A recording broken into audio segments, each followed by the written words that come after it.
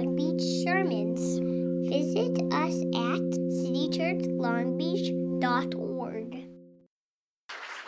Amen. Woo. Hey, welcome. You may be seated. Welcome to our friends who are on Zoom. We're super glad you guys are with us here today as well.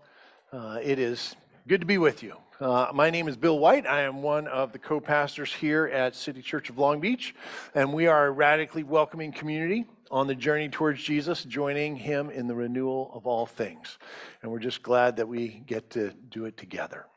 It's a gift. So one of the things we like to do around church is we like to bless our kiddos. We think kids are really important. And so before kids head out to their Kids Men time, I'd like to invite up Megan Clendenning, who's going to pray for us.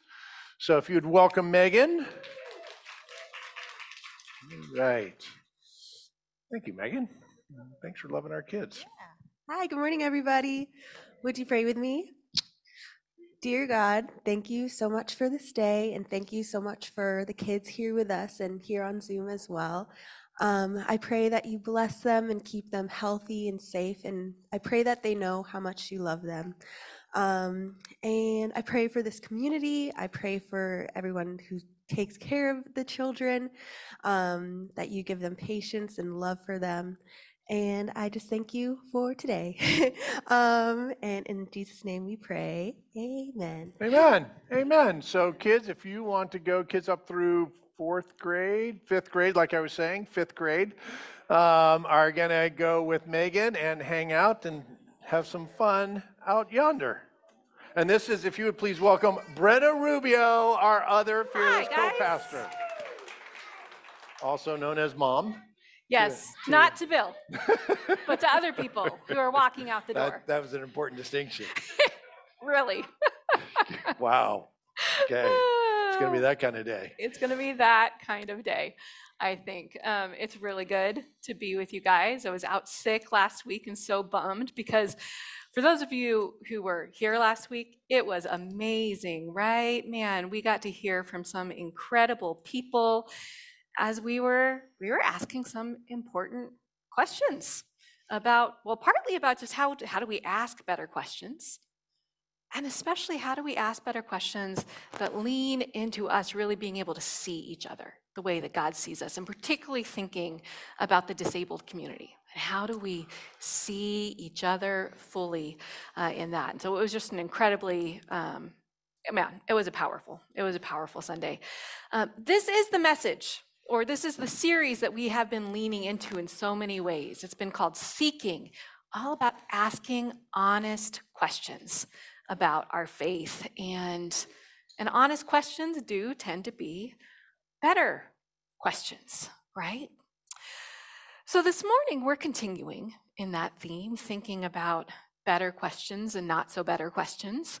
And I was thinking in particular about a gathering that we had last Saturday, not yesterday, but a week ago yesterday, where about 35-ish folks from City Church came together because we had invited everyone and said, hey, if you want to help us do some dreaming, some listening to each other, to ask the question, what is God doing in our midst? Because recently we had our 10-year anniversary, and so we just want to do some dreaming towards what the next 10 years might look like. What is God doing amongst us? And so we spent, a good 3 hours together, lots of listening, lots of sharing. There's actually some energy to keep going. That some of the people who came, last Saturday wanted, let's keep going, let's keep talking more, let's lean in, and that's so exciting. But one of the things that was shared during that time in a group that was thinking particularly around the spiritual and how we're being spiritually formed in this community, how we're going on this spiritual journey together.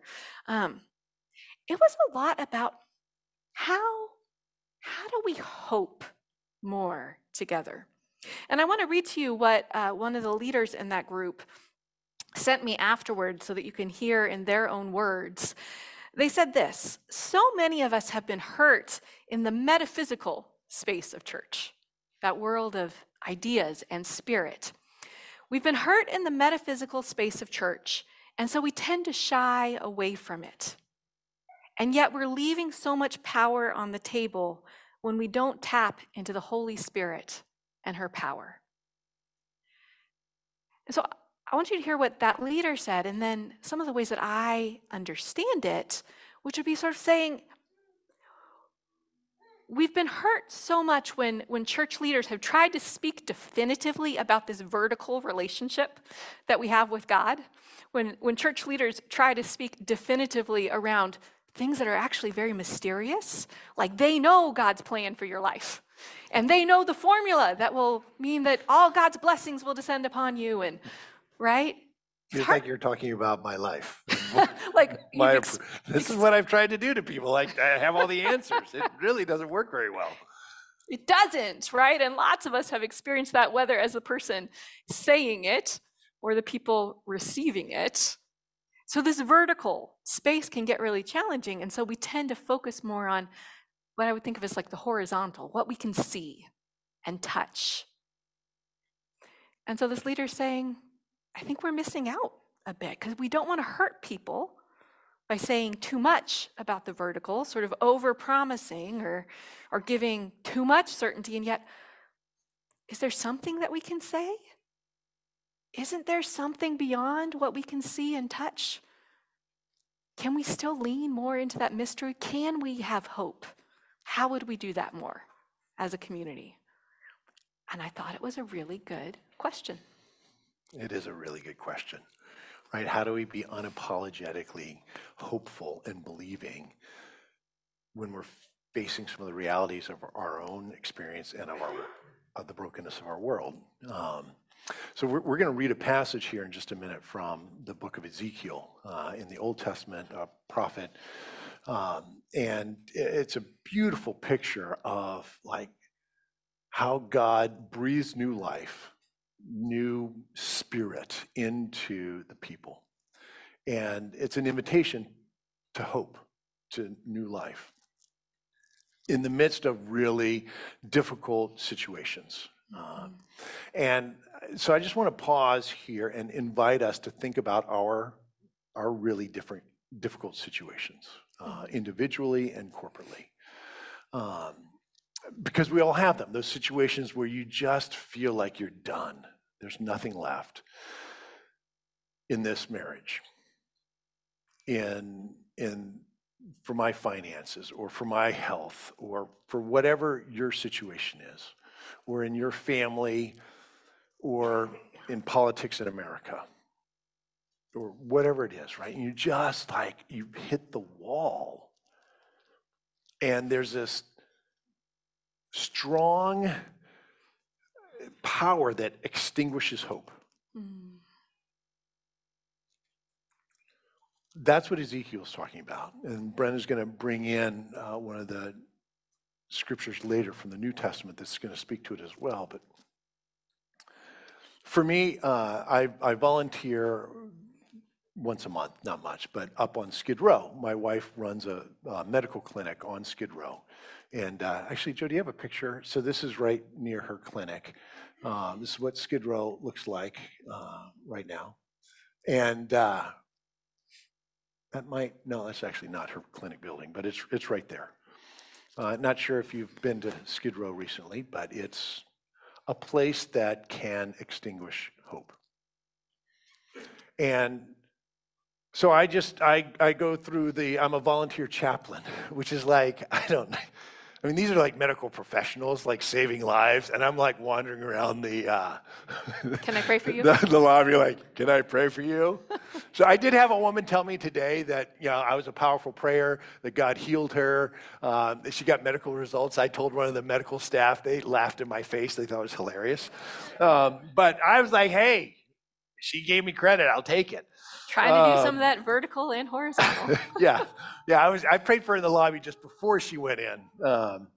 But maybe they did something important inside the room too. The test actually had come out a week before, and they were just giving her the results. But whatever, that's okay. I'm pretty awesome. I'm pretty awesome. And so I don't know if you get the LA Times. So in the LA Times front page, top article this morning is about the primary partner for that clinic on Skid Row. So the first 3 floors are a medical clinic, and then it's a 7-floor building with housing for folks coming out of homelessness on top of it that's run by an organization called Skid Row Housing Trust. And so the LA Times breaks this huge story today, which we had known was coming, but it says, Skid Row Trust's dysfunction and bad bets leave tenants in straits. And I mean, it just is this huge article with all these pictures of the squalor and the financial ruin of this organization as they've just done these, made really bad choices, hired, I mean, it's a huge piece. You can read it if you want. And they're going under. And they have something like 24 buildings or something in Los Angeles that are just decrepit. And I mean, it's just terrible. And there've been all these issues with the clinic. They're in a financial partnership for this huge building. And it's bleak. My wife's clinic is facing, financial straits that they've never seen before. And it's literally, you're just looking at hope being extinguished every day in the individual lives and in this corporate. So that's what I bring this morning. So I'm here for me. You get to be here for you and for your communities as well. And so we're going to listen to a passage. If you'd welcome up Anna Martinez, who's going to read scripture for us today. Welcome, Anna. So this comes from Ezekiel 37, and the people have been decimated. And so God has a word for them. And this is that word. So around City Church, sometimes we stand, sometimes we sit. You may do either. They're both ways to honor God, right? So, but here's a scripture from Ezekiel 37. The hand of the Lord was on me, and he brought me out by the Spirit of the Lord and set me in the middle of a valley. It was full of bones. He led me back and forth among them, and I saw a great many bones on the floor of the valley, bones that were very dry. He asked me, Son of man, can these bones live? I said, Sovereign Lord, you alone know. Then he said to me, Prophesy to these dry bones, and say to them, Dry bones, hear the word of the Lord. This is what the sovereign Lord says to these bones. I will make breath enter you, and you will come to life. I will attach tendons to you, and make flesh come upon you, and cover you with skin. I will put breath in you, and you will come to life. Then you will know that I am the Lord. So I prophesied as I was commanded. And as I was prophesying, there was a noise, a rattling sound, and the bones came together, bone to bone. I looked, and the tendons and flesh appeared on them, and skin covered them, but there was no breath in them. Then he said to me, Prophesy to the breath, prophesy, Son of man, and say to it, This is what the sovereign Lord says. Come, breath, from the 4 winds, and breathe into these slain, that they may live. So I prophesied as he commanded me, and the breath entered them. They came to life and stood up on their feet, a vast army. People of God, this is the word of God. You may be seated. I just got to say, I loved seeing Anna start to smile as she got there to the end. I don't know if any of you were feeling that, but I was just watching on his face. That there is maybe some hope still. It has not all been extinguished. I mean, it's this beautiful poetic picture, right? This dramatic vision that God gives to Ezekiel, that in the midst of desolation, there actually could be life. could be life. And when I think about Katie's clinic and some of the hardships that they're facing and the hardships of folks on Skid Row, I think, wow, I need that kind of vision. And maybe that's what you need today. I don't know where you are. I just know where I am. And so there's a quote from a pastor who's writing about this particular passage, and she writes this. God says, "Can these bones live?"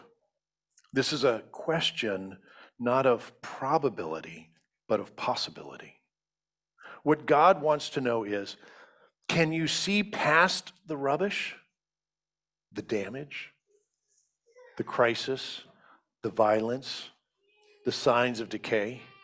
Can you imagine that life still lingers there? Do you dare to believe and even trust that the power of life does not ever go underground in such a way that God cannot revive it to glory? It's this invitation to hope in the midst of great hardship. And I think that's really what we're talking about today is this intermingling of facing reality and yet still having hope. That's what God is inviting us into. There's a picture by Carmel Bogelin, a photo, actually it's a painting. It's called Rubble, and it's a picture of this, like, it came out of this passage, and as she painted, she's thinking about, like, can life come again from the rubble? And just take a moment and look at that picture. What do you see?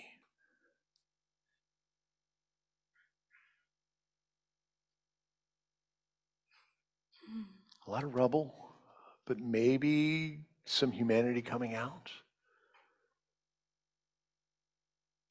Maybe some life. Maybe just before the breath is fully breathed in. She writes this about her painting, and it's an invitation to us. Who are we in this story? Are we the bones seeking life? Do we perceive ourselves as spectators of suffering? Or will we choose to be participants in healing as active agents of God's resurrecting power out of the rubble? And I think we get to say yes to any or all of those. Are we the bones seeking life? Are we just spectators looking on at a world that's broken and keeping ourselves apart? Or are we part of God's story, invited to participate in the renewal of all things, as we say in our mission statement? I mean, it's a common theme, right? It's almost like what we experience is something that God's people have experienced over the course of human history. This struggle with there's so much happening that is discouraging, that could extinguish hope. Can we hope anyway? Can we radically believe? Do we dare believe? And what would that even look like? So there's a story in the New Testament, one of those Jesus stories, that really picks up this theme in a pretty profound way. I mean, we're sort of moving this question of, can God restore life when all seems to be lost? It's possible we're really going to be focusing in on that in 2 weeks on Easter morning. But this is one of those stories that in all sorts of ways foreshadows the story of Jesus' death and Jesus' resurrection. It's the story of Lazarus. And I just want to do a sort of a shorter retelling of it now because it's one of the longest narratives in the Bible. There are like 4 or 5 sermons worth of material, and I'm not going to do that to you here in this next 5 minutes. But here's what happens. Friends of Jesus, a couple of sisters named Mary and Martha, and I will actually tell you biblical scholars are a little like, was it really both of them? Was it maybe just Mary? Anyway, questions about this incredible narrative. 2 sisters. They send Jesus a message that their brother Lazarus, who Jesus loved, was sick. And the fact that they sent Jesus a message, right? The subtext is he's seriously ill. He needs you, Jesus. And for some reason, the text doesn't entirely tell us why, but for some reason, Jesus wants to wait. He doesn't immediately pack up and get on the road. He tells his disciples, the people who are traveling with him, that this is a sickness that is not going to end in death. It's going to be for God's glory, ultimately. And that's actually totally fine with Jesus' disciples because where Lazarus lives with his sisters, Bethany, it's really near Jerusalem. And they know that the people in Jerusalem, many of them are upset with Jesus. And the last time he was around them, they tried to stone him. They tried to kill him. So they're kind of like, yeah, let's not go there. I think that's a great idea. But now a couple days pass, and all of a sudden Jesus decides now it's time. Even though the text tells us that at this point, Jesus knows that Lazarus has actually died, he tells his disciples, now we'll get on the road. And they're still not super happy, but they decide to go and die with him. So Jesus insists on going. It's a journey of several days, so that by the time he gets there, Lazarus has been dead for days. And you can imagine what it's like for these mourners. They were there with Mary and Martha in the thick of it, with them, sharing their worry and their fear, and now they've been there with them for days, mourning, and Jesus shows up, and it probably doesn't seem totally like out of left field that they're a little bit like, Jesus, maybe a little, too late. Why didn't you get here sooner? I feel like that's often how it feels in the spiritual journey. Right? Sure. I don't know. I just thought I'd point that out. Jesus, yeah. That's what's talking in my mind. I was praying. I've been praying about this for months. Yeah, I heard that. Yeah. Amen. And so some of the people, they ask some pretty direct questions, whether they're saying it to Jesus' face or they're just kind of muttering to the side. Could not he who opened the eyes of the blind man, our story from last week, couldn't he have kept this man from dying? If you love him so much, Jesus, and if you're supposed to be so powerful, what's up with that? It's this skeptical response. And it makes sense on so many levels to us, right? They're looking at what they saw, and this is the response. But one of the sisters, Martha, she comes and she talks to Jesus, and it's really interesting because what she says to him is just a little different in kind of a key way. And so I want to read these few verses for you. Lord, Martha said to Jesus, if you had been here, my brother would not have died. But I know that even now, God will give you whatever you ask. And Jesus said to her, your brother will rise again.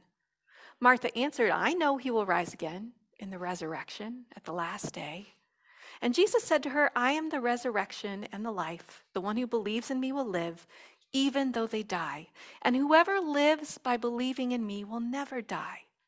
Do you believe this? Yes, Lord, she replied.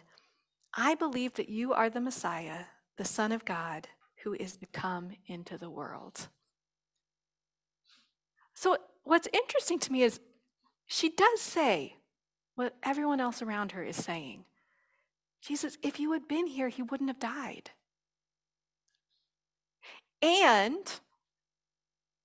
But It's really more of an implied and. I still trust you. I know that even now, God will give you whatever you wish.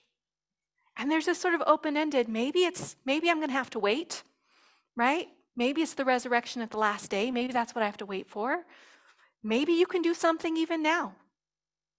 Maybe you can bring Lazarus back to life. It seems like she's kind of open-handed, but she knows there is still possibility in this situation. And she's just waiting to see what Jesus is going to do next. And I just wonder, looking at that, like, what does it look like for us to hold the both and? To acknowledge that sometimes we're frustrated too. We feel like Jesus has shown up too little, too late. And we've been asking for so long. And we don't want to suffer, and we don't want it to be so hard. And to still hold hope for what is still possible, what could still be next in the story. So thinking about this, what really was a catastrophe in Martha's life, I mean, this was a big deal. And taking that seriously and asking honestly, what does faith look like? How do we hold that both and? It reminded me of some questioning that a lot of theologians have done in light of another big catastrophe, not sort of a natural disaster, something natural like someone getting sick and dying, or natural like an earthquake, but really an atrocity, a human-created catastrophe. And so people who ask, how do we hold faith in light of these awful things, like, for instance, the Holocaust? People who would say, you can't make any theological statements. Don't try and claim you know anything about God unless what you say can make sense when you think about the Holocaust, about people marched to their deaths.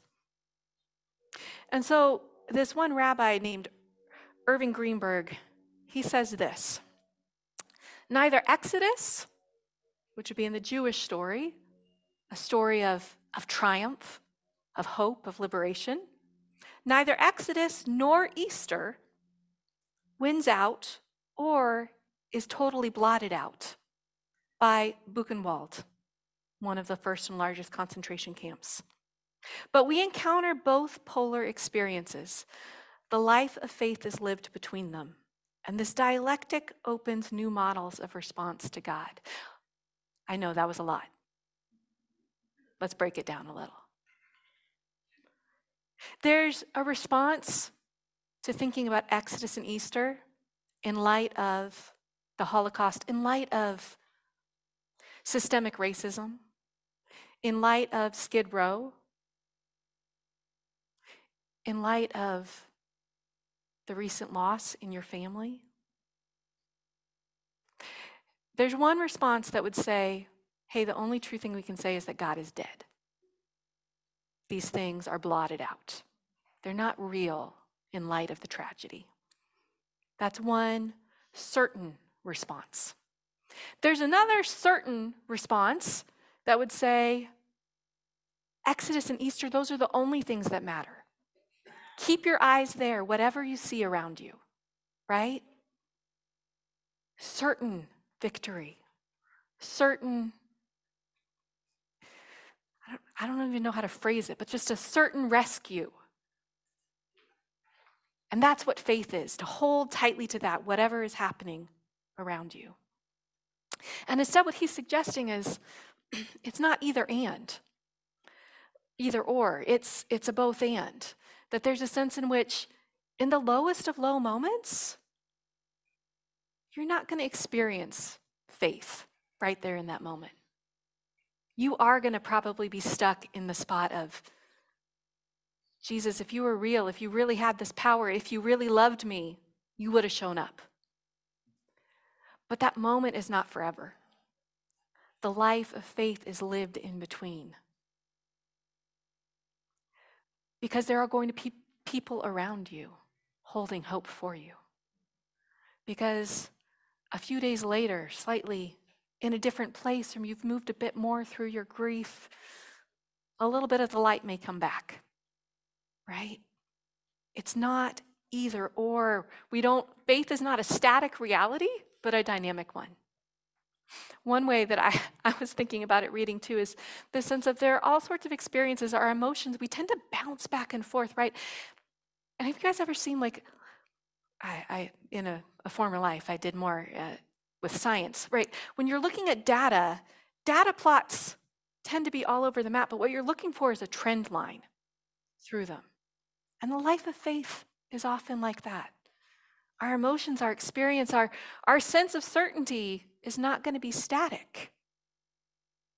Rachel Held Evans, who I know some of you might know as a spiritual writer and thought leader, she has this thing where often in her writing, she'll talk about, on days when I believe,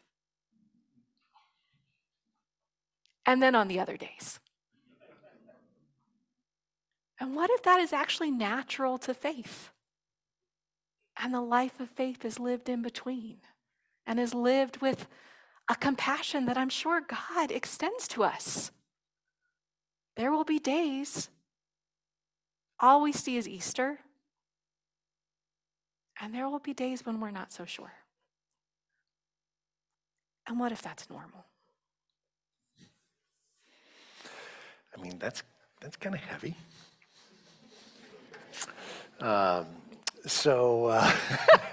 Yeah, and you just follow that with what?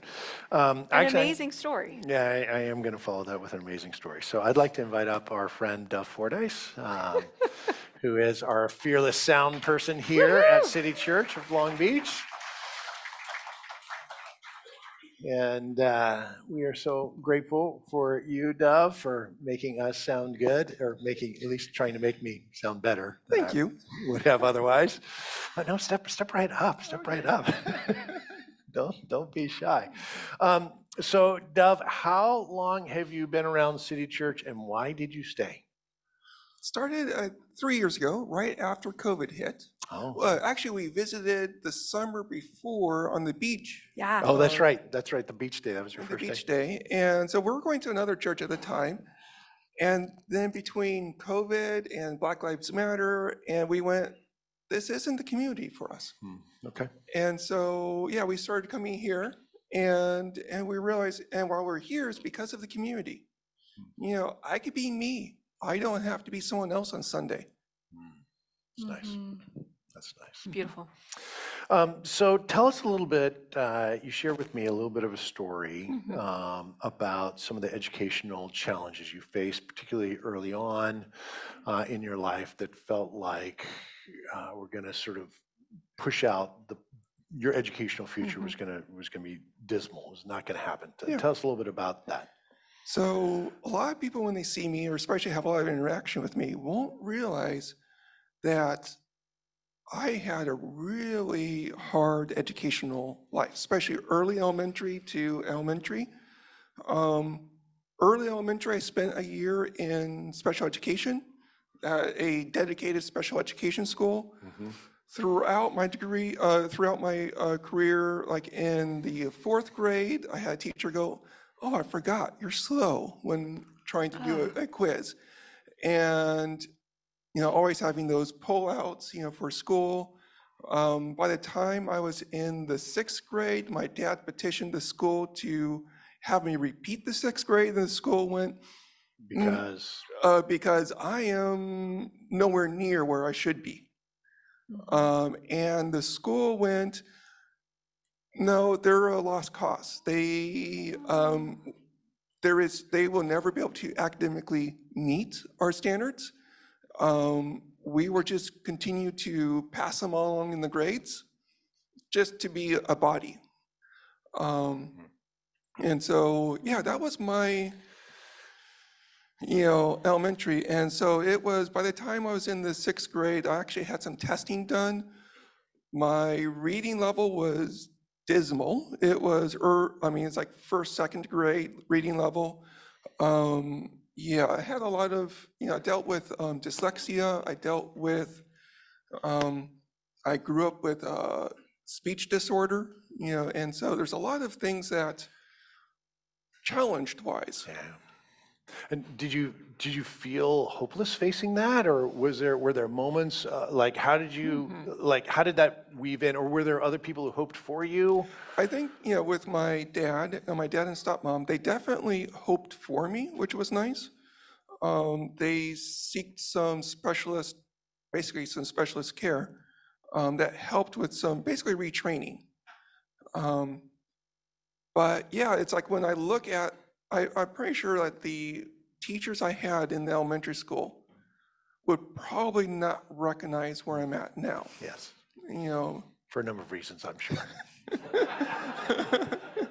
Sorry, that was a little snarky. But yes, continue. Sorry. yeah, no, it's just they would not recognize me where I'm at now. And quite frankly, I didn't recognize myself like even in high school, completely dealing, I'm with people who never knew me when I was in elementary school, never knew those struggles I went Right. through, but I knew myself. And so even in high school, I graduated high school with honors.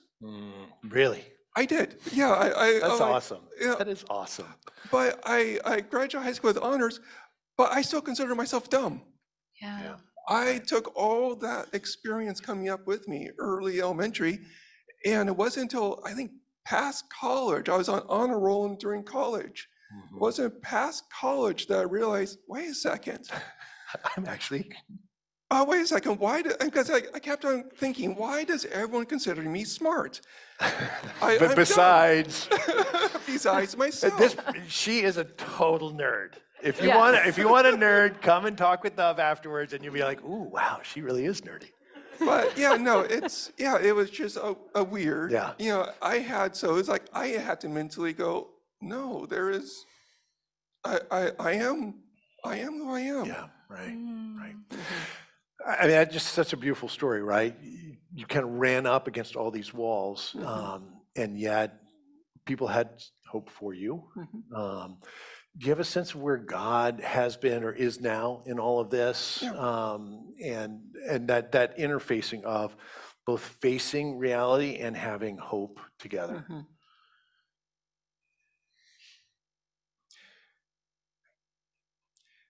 I'm not sure if I could answer that. I know throughout my life, I grew up in actually two different Christian traditions. I grew up in more of a kind of a congregational church, very similar, in terms of worship or of not so much worship, but how we approach God. And also I grew up in evangelical, which is, they would see my life story because I accepted Christ, right before this shift, right, I accepted Christ in like the 5th grade. Yeah. And so it's right before that entire shift happened, and they'll be like, oh yes, you have a,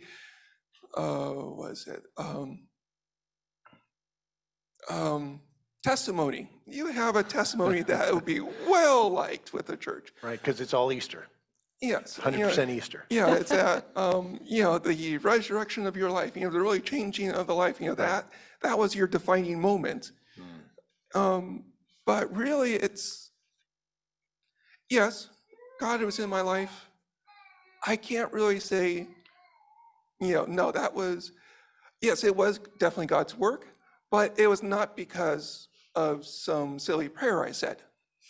Right. It's just who God is. That's how I view life. I see life as I'm here, I'm with God, and I don't know, it's just that constant interaction. It's not like, oh, God has this, this and I'm going to do this and this and this, or Right, if I do this, then they do, yeah, no, it's like- it's not nothing that I've done or nothing that I am. It just is. Yeah. And that's one of the things I have appreciated listening to your story is this sense that God is just with me. And it doesn't deny the hardship, the challenges that you faced on multiple levels, but it infuses your life with hope. Thank you. It's a gift. So, hey, would you thank God for our friend Duff? Thank you so much.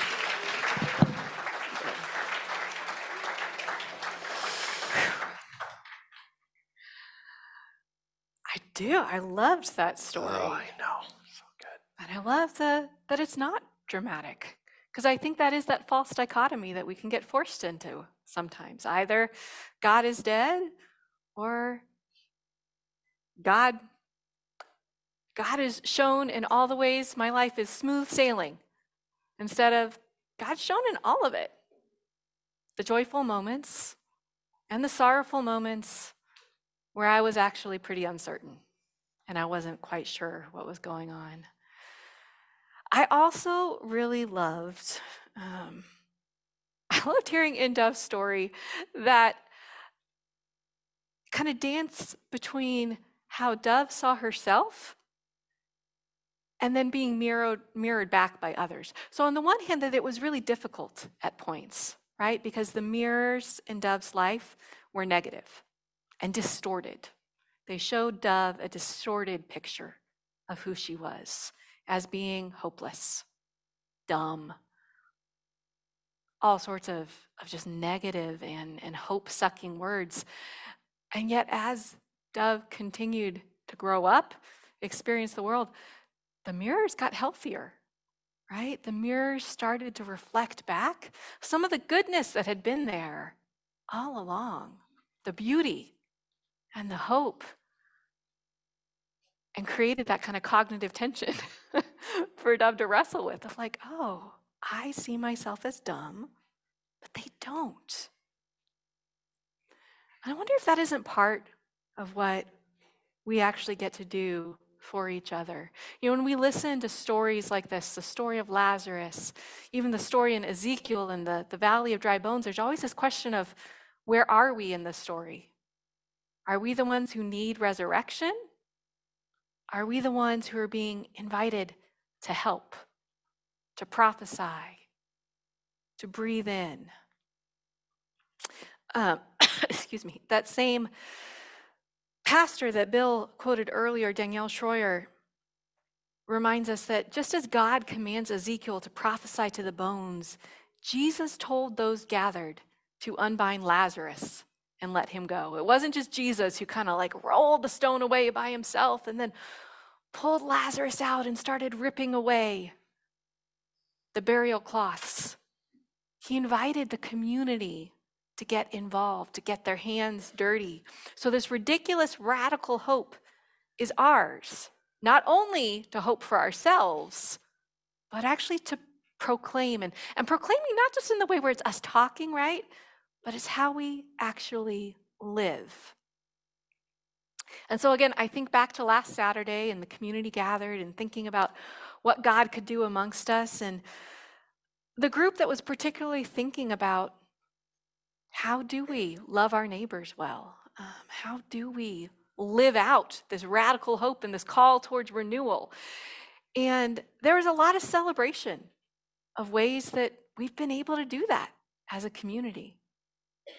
Ways that for families who are, for instance, are facing homelessness, that we've been able to participate with Family Promise of the South Bay, one of our key partners, in providing a community house for a few families, and partnering with Wrigley Coffee up here on Willow, providing some employment opportunities and job skills and resume building and all those sorts of great things. Ways that we were able during COVID to have a community pantry going that supported and helped 50 different neighboring families. And that's really meaningful because many of us in this room, and it might not be something that we can just look at each other and tell, right? Just like in Dove's story. But there are people in this room who, you know what it's like to experience housing insecurity. You've surfed your share of couches and neighbors' garages. And there are people in this room who have known food insecurity. And it's so meaningful to get to help roll the stones away for our neighbors. And we also heard at that Saturday time that we want to be able to do that for each other on a soul level more and more, to be able to provide those mirrors for people that show the true picture. You've heard that you're just irretrievably sinful. Friend, you are beloved. You've heard that you don't belong. You are radically welcomed. You've heard that there's no hope for you, but this is just the middle of the story. It's not over. There is more to come. So, in this last moment or two, our friend and leader, Rebecca Martinek-Williams, she's going to come up in just a minute. Sorry, Rebecca. That was like, she's ready to come pray over you. Just for 1 minute, we're going to put one more piece of artwork up here, just for you to look at and think about a little bit. And I want you to feel free to take either perspective. Okay, this picture, this creation by Hannah Garrity, what I love about it, the perspective is that of Lazarus, with the hands of the community reaching in to pull away all that binds, to set him free. And so as you look at it right now, I just want to invite you. You get to take whichever perspective. Are you Lazarus,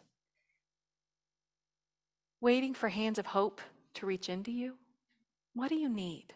Feel free to tell God about that. Or are you at a place right now where you're thinking, yeah, I want to do that unbinding work. God, show me. Put me in, coach. You get to decide. Where are you today? How is God speaking into you? For just a moment, as you look at this image, and then Rebecca comes up to pray.